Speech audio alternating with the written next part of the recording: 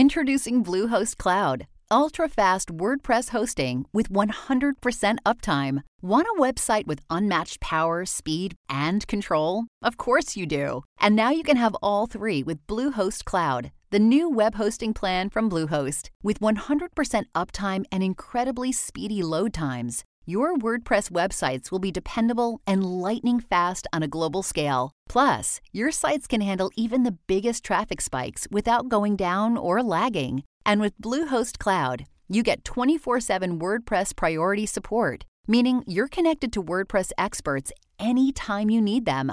Not to mention, you automatically get daily backups and world-class security. So, what are you waiting for? Get Bluehost Cloud today by visiting Bluehost.com. That's Bluehost.com. You know, some people enjoy composing their own music, chord by chord, and others are happiest when they come across that one perfect song. Work is not a lot different than that. Whether you prefer building your own workflow or using a pre-made template, with Monday.com, you and the team can work in a way that's comfortable for everyone. Tap the banner to go to Monday.com and build your own amazing workflow, or find an awesome template. No judgment.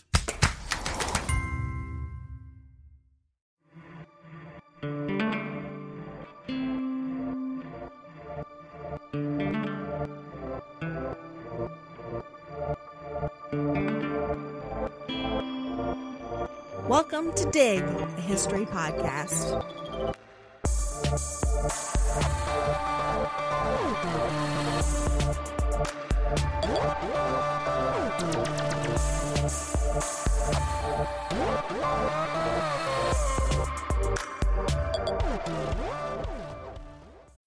When you need mealtime inspiration, it's worth shopping Kroger, where you'll find over 30,000 mouth-watering choices that excite your inner foodie. And no matter what tasty choice you make, you'll enjoy our everyday low prices, plus extra ways to save, like digital coupons worth over $600 each week. You can also save up to $1 off per gallon at the pump with fuel points. More savings and more inspiring flavors make shopping Kroger worth it every time. Kroger, fresh for everyone. Fuel restrictions apply.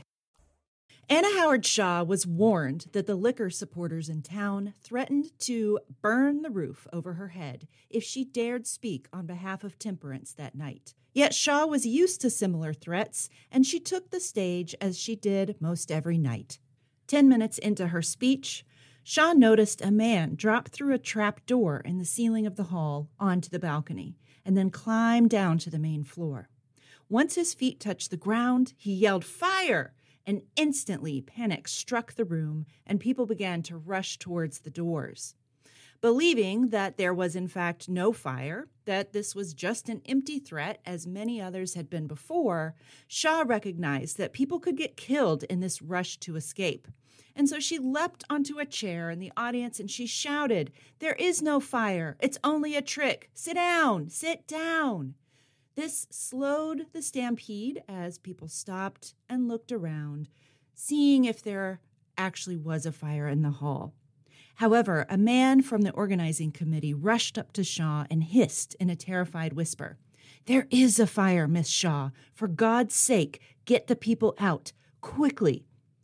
Quick on her toes, although her knees were trembling, she bellowed to the crowd, "As we are already standing and are all nervous, a little exercise will do us good. So march out, singing. Keep time to the music. Later, you can come back and take your seats."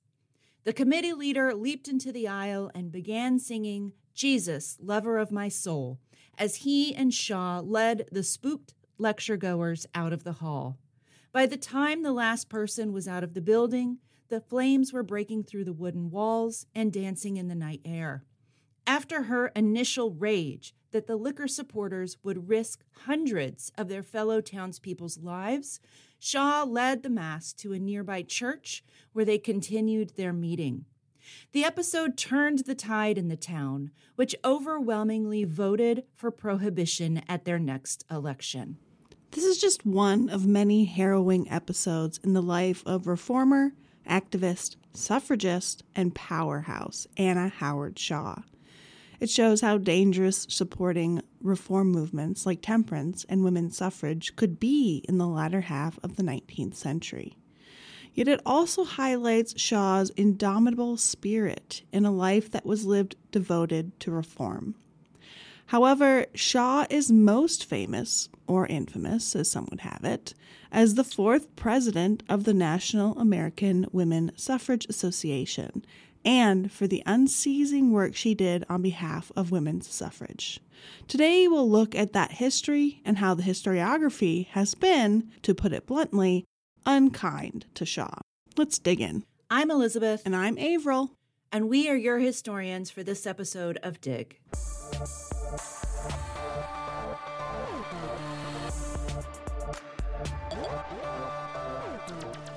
We want to thank all of our Patreon supporters, and especially our fabulous auger and excavator level patrons, Lauren, Hannah, Iris, Colin, Susan, Edward, Agnes, Denise, Jessica, Karen, Maria, and Audrey. We can't thank you enough. Listener, if you're not yet a patron of this show, it's easy. Just go to patreon.com/digpodcast to learn more. Before we begin, we want to acknowledge that each of our episodes relies on the research and writing of historians and other scholars. Today's episode is largely based on Tricia Franzen's absolutely amazing reassessment of Shaw's life and her book, Anna Howard Shaw, The Work of Women's Suffrage.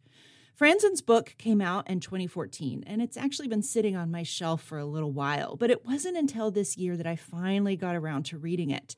And let me tell you, since reading it, I have told everyone I know that they should read it too. It is such a great look at the American suffrage movement during Shaw's presidency, which Franzen shows were actually some of the most important years of the movement. We refer to other sources in this episode as well, such as Shaw's autobiography, The Story of a Pioneer. And you can find our full bibliography plus footnotes and links for every episode in our show notes on our website, digpodcast.org. And don't forget, if you're interested in something that you hear about today, please make sure to check out all of these excellent books and articles. Anna Howard Shaw played a critical and effective role in winning women the right to vote. Just as important, she modeled what it looked like to break through the confines of traditional gender roles. Shaw is estimated to have delivered over 15,000 speeches in her career, yet she's often overlooked for brighter, shining stars in the suffrage movement. Anna Howard Shaw was born in northern England in Newcastle upon Tyne in 1847. At the age of 4, her father decided to move the family to the United States, and in 1851, the family settled in Lawrence, Massachusetts. In 1857, Shaw's father purchased cheap land in the Michigan wilderness. Her father went first, taking 2 of his sons on the 1,000-mile journey to their new homestead. Later, Shaw, her mother, and 3 siblings followed their father and brothers and made the arduous journey to Michigan. When Shaw's mother arrived in Michigan, she was devastated by what she found. Their homestead of 60 acres had only a small clearing where her husband and 2 sons had built a shell of a log cabin. There were holes where the windows and door should be. Her husband had dug no well, had begun no crops to sustain them for the winter, and no land was cleared for spring planting. Shaw's mother walked into the dirt floor cabin and curled into a ball, her head in her hands, unmoving and totally unresponsive. She spent hours in this position, overwhelmed by her husband's ineptitude and the situation in general. And this horrible experience stayed with Shaw for the rest of her life. It threw Shaw into an unwelcome adulthood, as she learned quickly that she could not rely on a patriarch to protect her.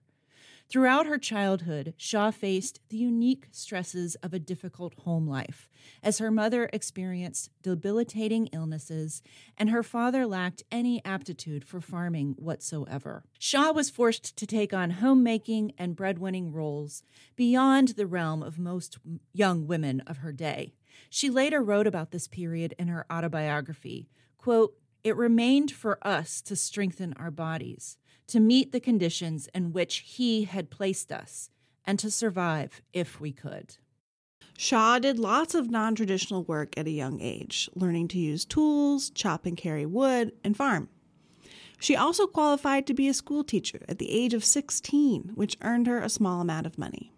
When the Civil War began, her brothers and father enlisted in the Union Army, and her two older sisters got married and left home.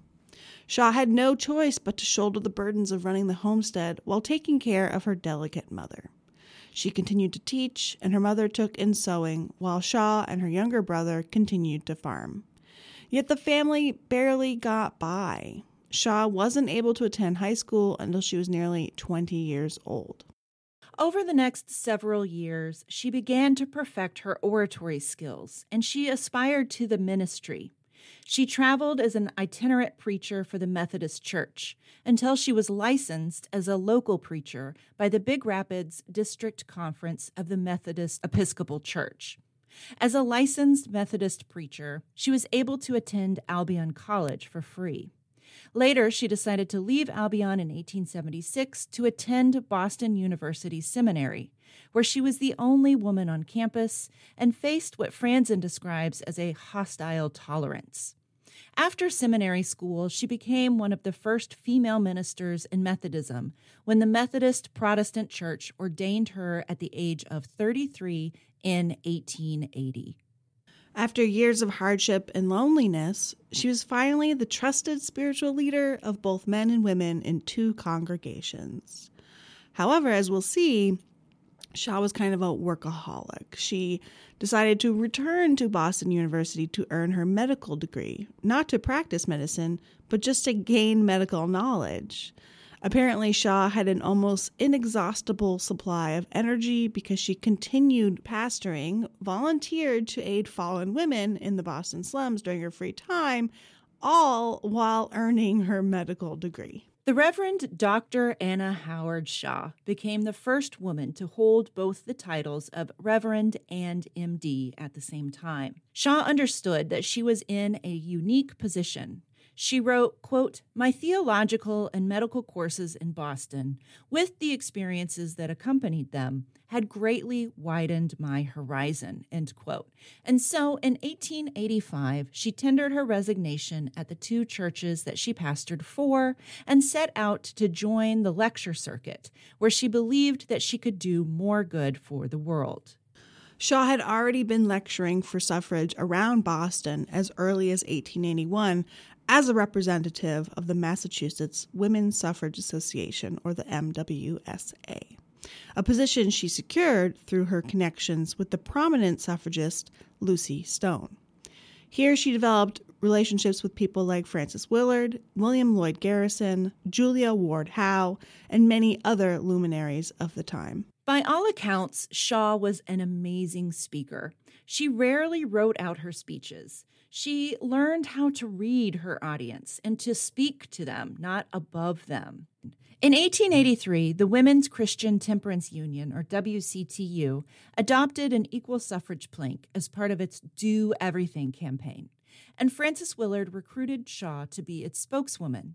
Then, in 1886, Shaw accepted a paid position with the MWSA, earning $100 a month for her lectures. Shaw's skills as an orator on behalf of suffrage, temperance, and the social purity movement led her to move outside the bounds of any one organization, and she increasingly lectured on a freelance basis. In 1887, she joined the Redpath Lyceum Bureau, which managed and promoted her speaking engagements. Soon she was making close to $500 a month.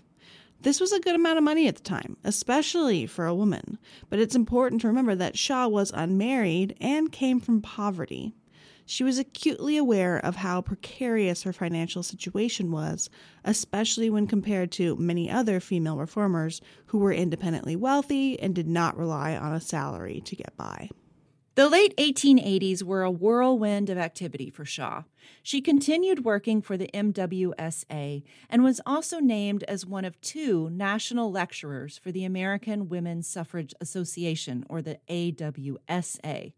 She was also the associate superintendent and lecturer of the franchise department for the national WCTU.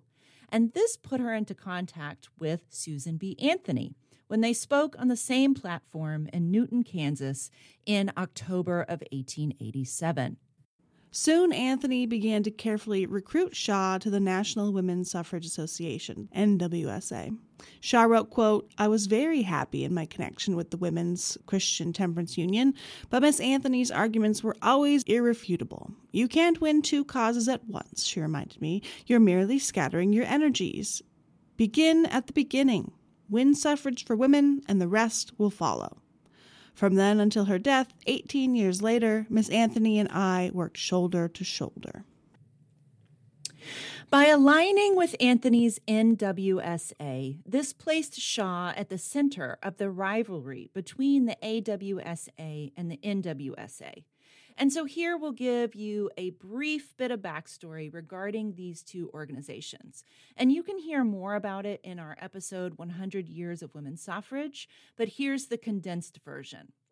After the Civil War, women's suffrage supporters organized the American Equal Rights Association, or AERA, in 1866, whose purpose was to secure equal rights to all American citizens, especially the right of suffrage, irrespective of race, color, or sex. So they're essentially looking for universal suffrage.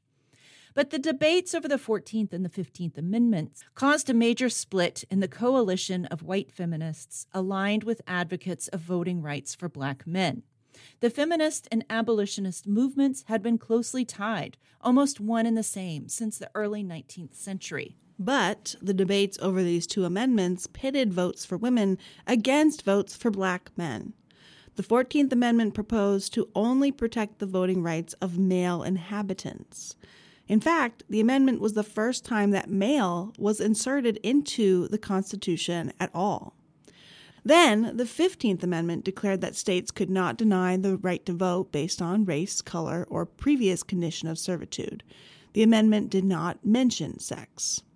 These were deliberate omissions and led to fierce debates between advocates for women's suffrage. Susan B. Anthony and Elizabeth Cady Stanton were privately approached by Wendell Phillips and Theodore Tilton to suspend work for universal suffrage and to concentrate on getting the vote for Black men only. Apparently, Anthony responded that, quote, she would sooner cut off her right arm before she would ever work for or demand the ballot for the Black man and not the woman, end quote. So essentially, she saw it as a betrayal to be asked to compromise on the issue of universal suffrage.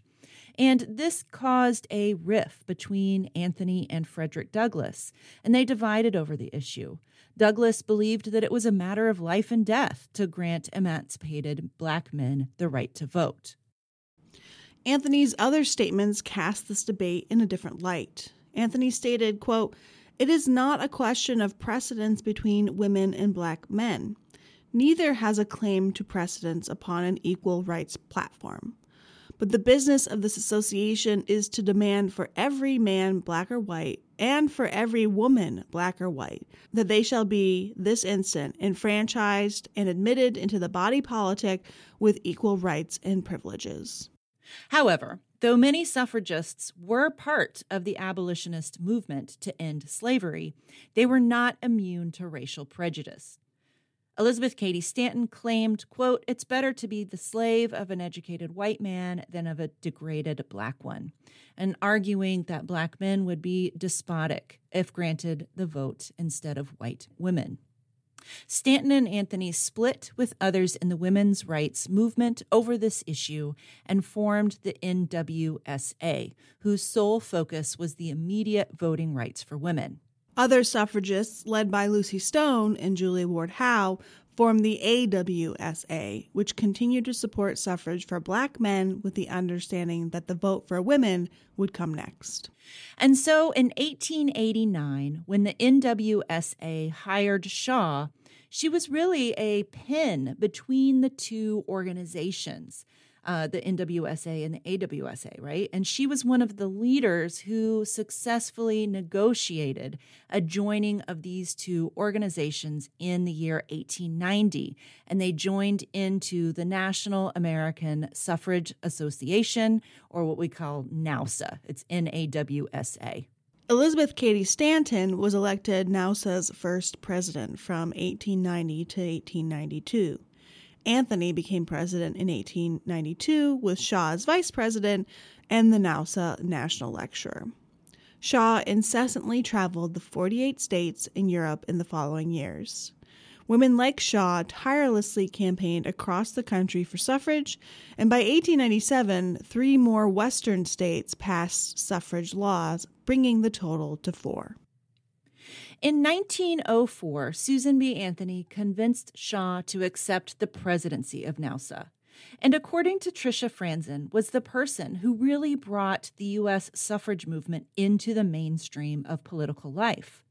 But her becoming president of NAWSA would require an economic revolution in its organization. Shaw came from a poor background, but the majority of national and international suffrage leaders were independently wealthy due to inheritance or marriage, and were therefore able to volunteer their time. Shaw was neither wealthy nor married. She needed to earn her own living.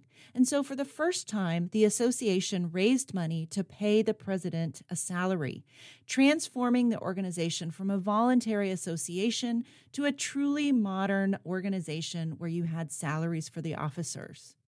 During Shaw's tenure, the NAWSA moved their national headquarters from Warren, Ohio to New York City with salaried executive workers in a modern publicity department. Also, during her almost 12-year tenure as president, Shaw helped increase the number of full suffrage states from only 4 to 12. It was under her presidency that all of these other states gained suffrage for women. Washington in 1910, California in 1911, Arizona in 1912, Kansas and Oregon also in 1912, Illinois in 1913, Nevada in 1914, and Montana in 1914. Additionally, membership in NAWSA grew from 5,000 to 183,000 people while Shaw was president. But her progressive politics with regards to suffrage must be understood within a larger context. As Shaw traveled the country, she also espoused nativist or anti-immigrant ideas, and NAWSA was often seen as a hostile organization to African American women and other minorities.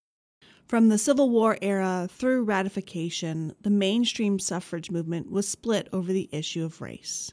And this continued up through the 1890s. In 1899, NAWSA held its annual meeting in Grand Rapids, Michigan.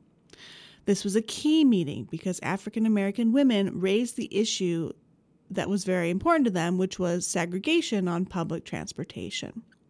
Taking the train for African American women was a very stressful situation because even if you could afford a first-class ticket, they often did not allow you to sit in first class, but instead forced you into the smoker car. At the 1899 convention, this issue was raised, but white leadership denied including it in the NAWSA platform because they didn't see it as a women's issue. In 1903, NAWSA held their national convention in New Orleans in order to gain support in the South. Unfortunately, they also caved to local demands, and the conference was officially segregated. We've talked about this in other episodes, so we won't go too in-depth here. But it's important to note that because of this consistent struggle by African American women for their rights, they essentially had to found their own institutions. While suffrage organizations might allow some African American women to be members, for the most part, they generally made it difficult for Black women to be part of the suffrage mainstream. And this was also true for many other women's organizations like the WCTU. After the segregated convention in New Orleans, W.E.B. Du Bois, the NAACP, and their magazine, The Crisis, really pushed NAWSA on this issue of excluding African American women. Not 10 years after the segregated convention in NOLA, NAUSA had their convention in Philadelphia, and by this time, things had changed enough that Du Bois was the keynote speaker. Du Bois' speech was called Disenfranchisement, and the key point was that you cannot have a true representative government unless you have everybody represented, because you cannot address everybody's issues unless everybody has a seat at the table. That's paraphrasing, of course, but it's an important thing to keep in mind, and NAUSA thought enough about the speech that they paid to publish it as a separate pamphlet. As America drew closer to involvement in the First World War and international developments dominated the news cycle, Anna Howard Shaw succeeded in keeping suffrage prominent in the nation's newspapers. 3 years after her NASA retirement, President Woodrow Wilson drafted her to serve as the chair of the Women's Committee as part of the Council of National Defense. This happened within weeks after the U.S. entered the war in April of 1917. The following January, the U.S. House of Representatives finally passed the 19th Amendment, and nearly 71-year-old Shaw sat in the Speaker's box on that historic day. However, this did not guarantee that the Senate would follow suit and approve the amendment. In the meantime, Shaw got pneumonia in June of 1919, forcing her to return to Philadelphia to recuperate. She seemed to be recovering when the Senate passed the 19th Amendment in June. However, Shaw died on July 2, 1919, before the amendment was ratified by the states. In 1897, Shaw had said, "The millennium may not come when women vote, but it will never come until they do." And so although Shaw did not see the final passage of the 19th Amendment, her tireless efforts helped allow it to happen. The 19th Amendment was ratified on August 18, 1920. At Shaw's bedside when she died was Lucy Elmina Anthony, Shaw's partner of 30 years and niece of Susan B. Anthony.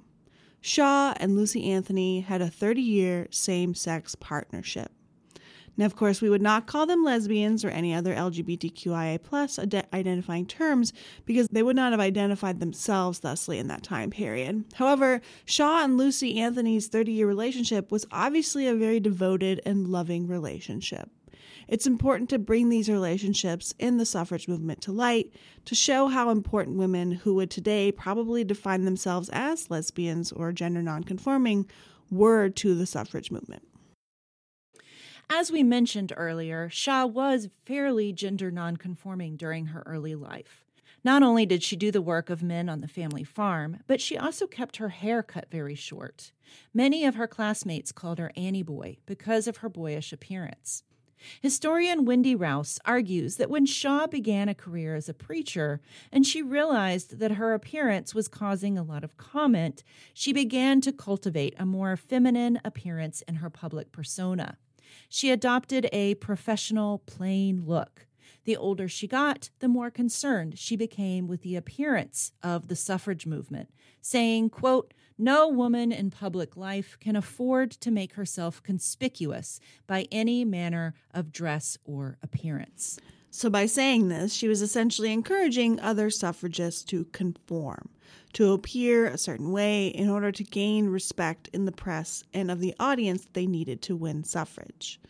Leaders like Shaw may have had very queer private lives, but not necessarily in public. This, of course, sacrificed some of the more radical goals of the women's rights movement and silenced the voices of queer individuals in the movement that historians are now trying to uncover.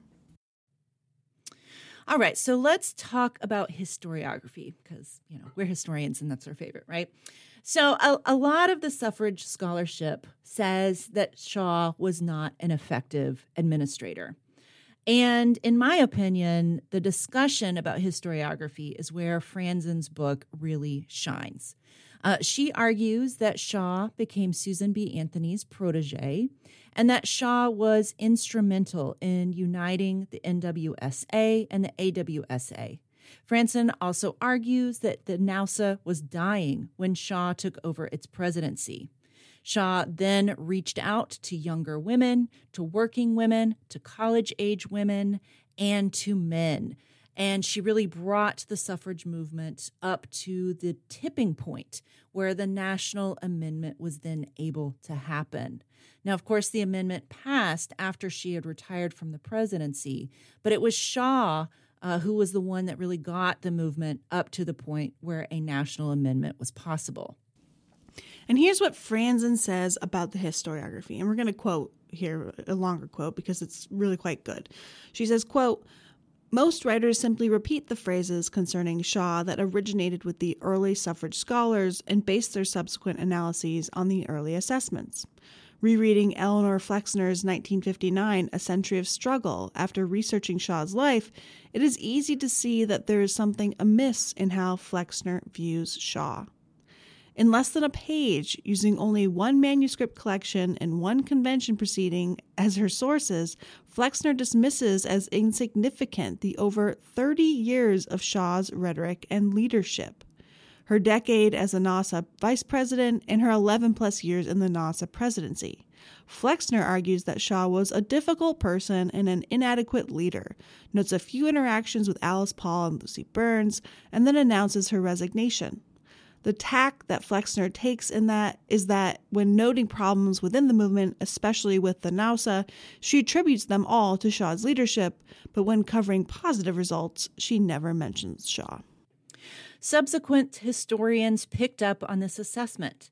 Eileen Creditor described Shaw in 1965 as possessing truly great oratorical skills, but that during her presidency, quote, "Shaw's administrative deficiencies made the organization's problems worse." In 1959, historian William O'Neill took it a misogynistic step further by stating, quote, "Anna Howard Shaw was short and fat, with a broad-seamed face and a disposition to match. No one else in the woman movement fitted so perfectly the stereotype promoted by anti-suffragists of the sharp-tongued, man-hating feminist. Men admired her least of all." Yeah.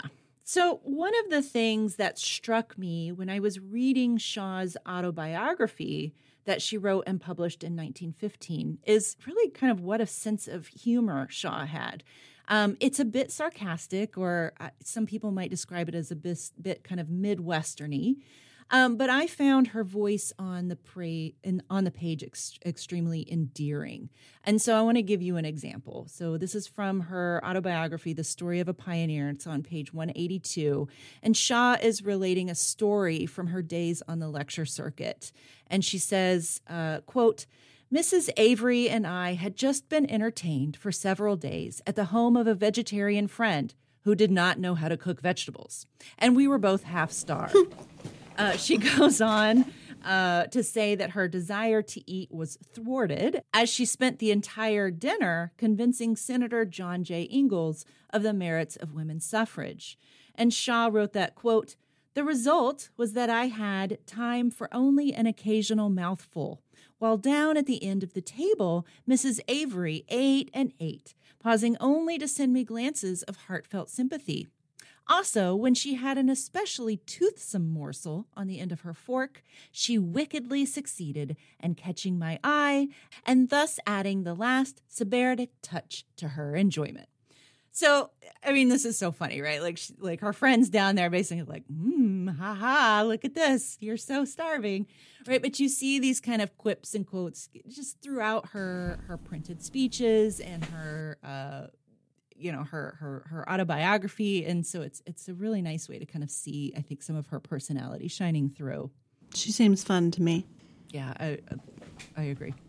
We would have been friends.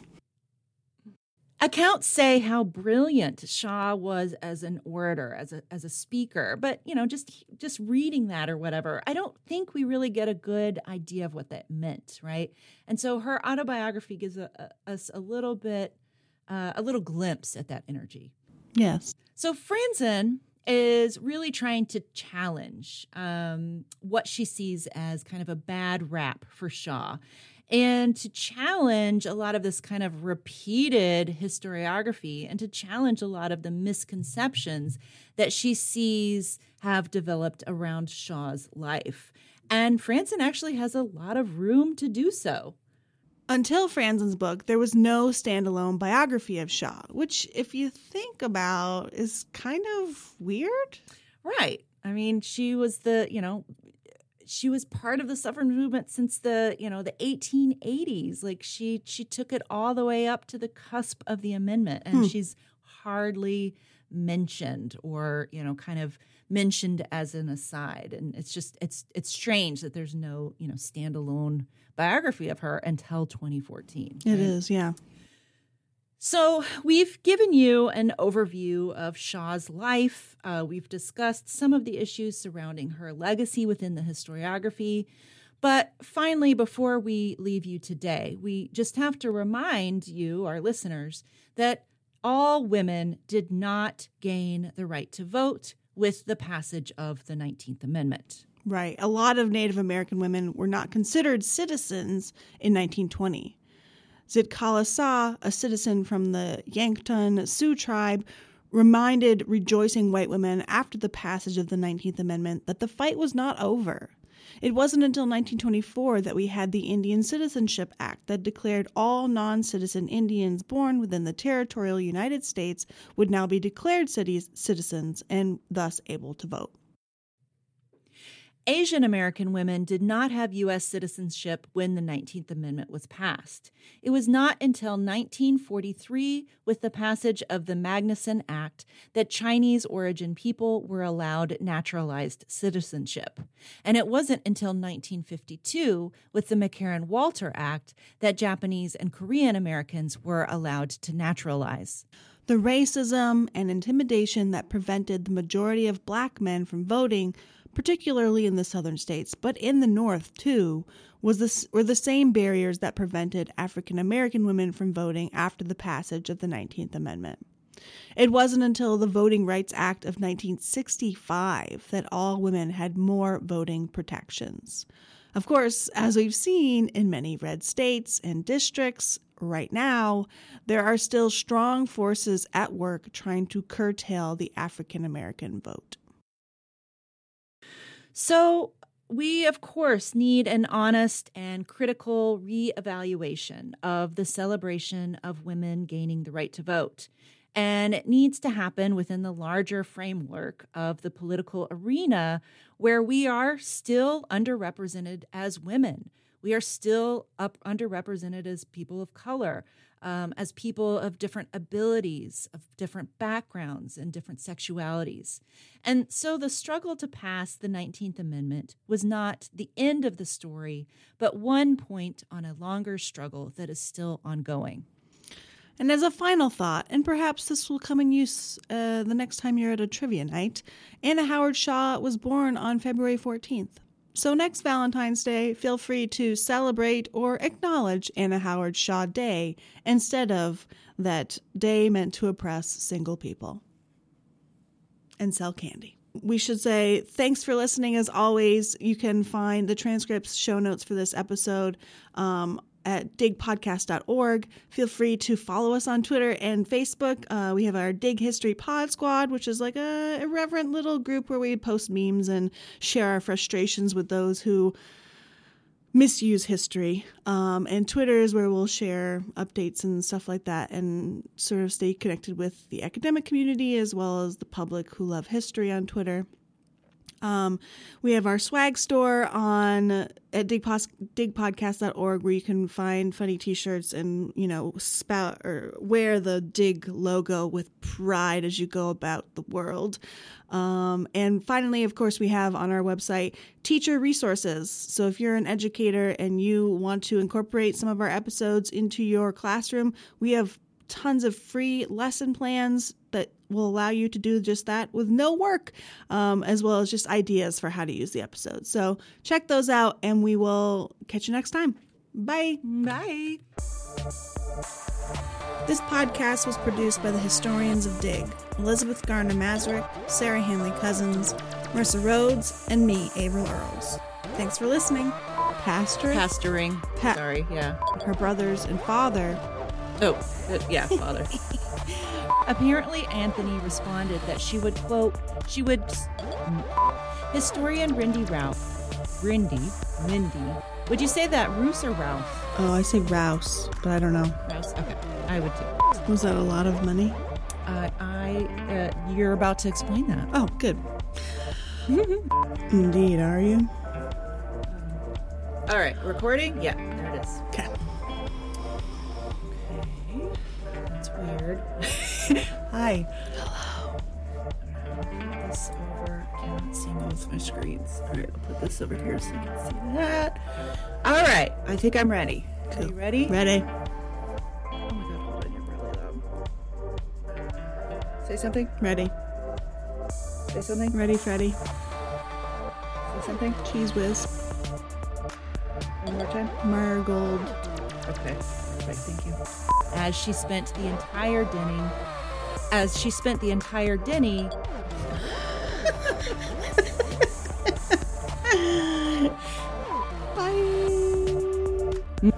Bye.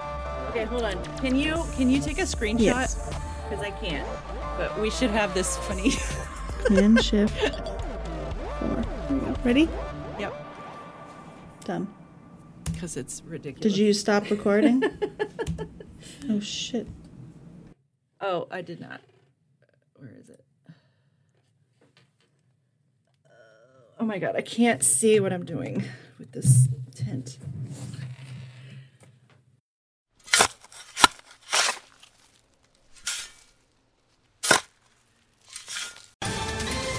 Ohio, ready for some quick mental health facts? Let's go. Nearly 2 million Ohioans live with a mental health condition. In the U.S., more than 50% of people will be diagnosed with a mental illness in their lifetime. Depression is a leading cause of disability worldwide. So why are some of us still stigmatizing people living with a mental health condition when we know all of this? Let's listen to the facts and beat the stigma. Ohio, challenge what you know about mental health at beatthestigma.org.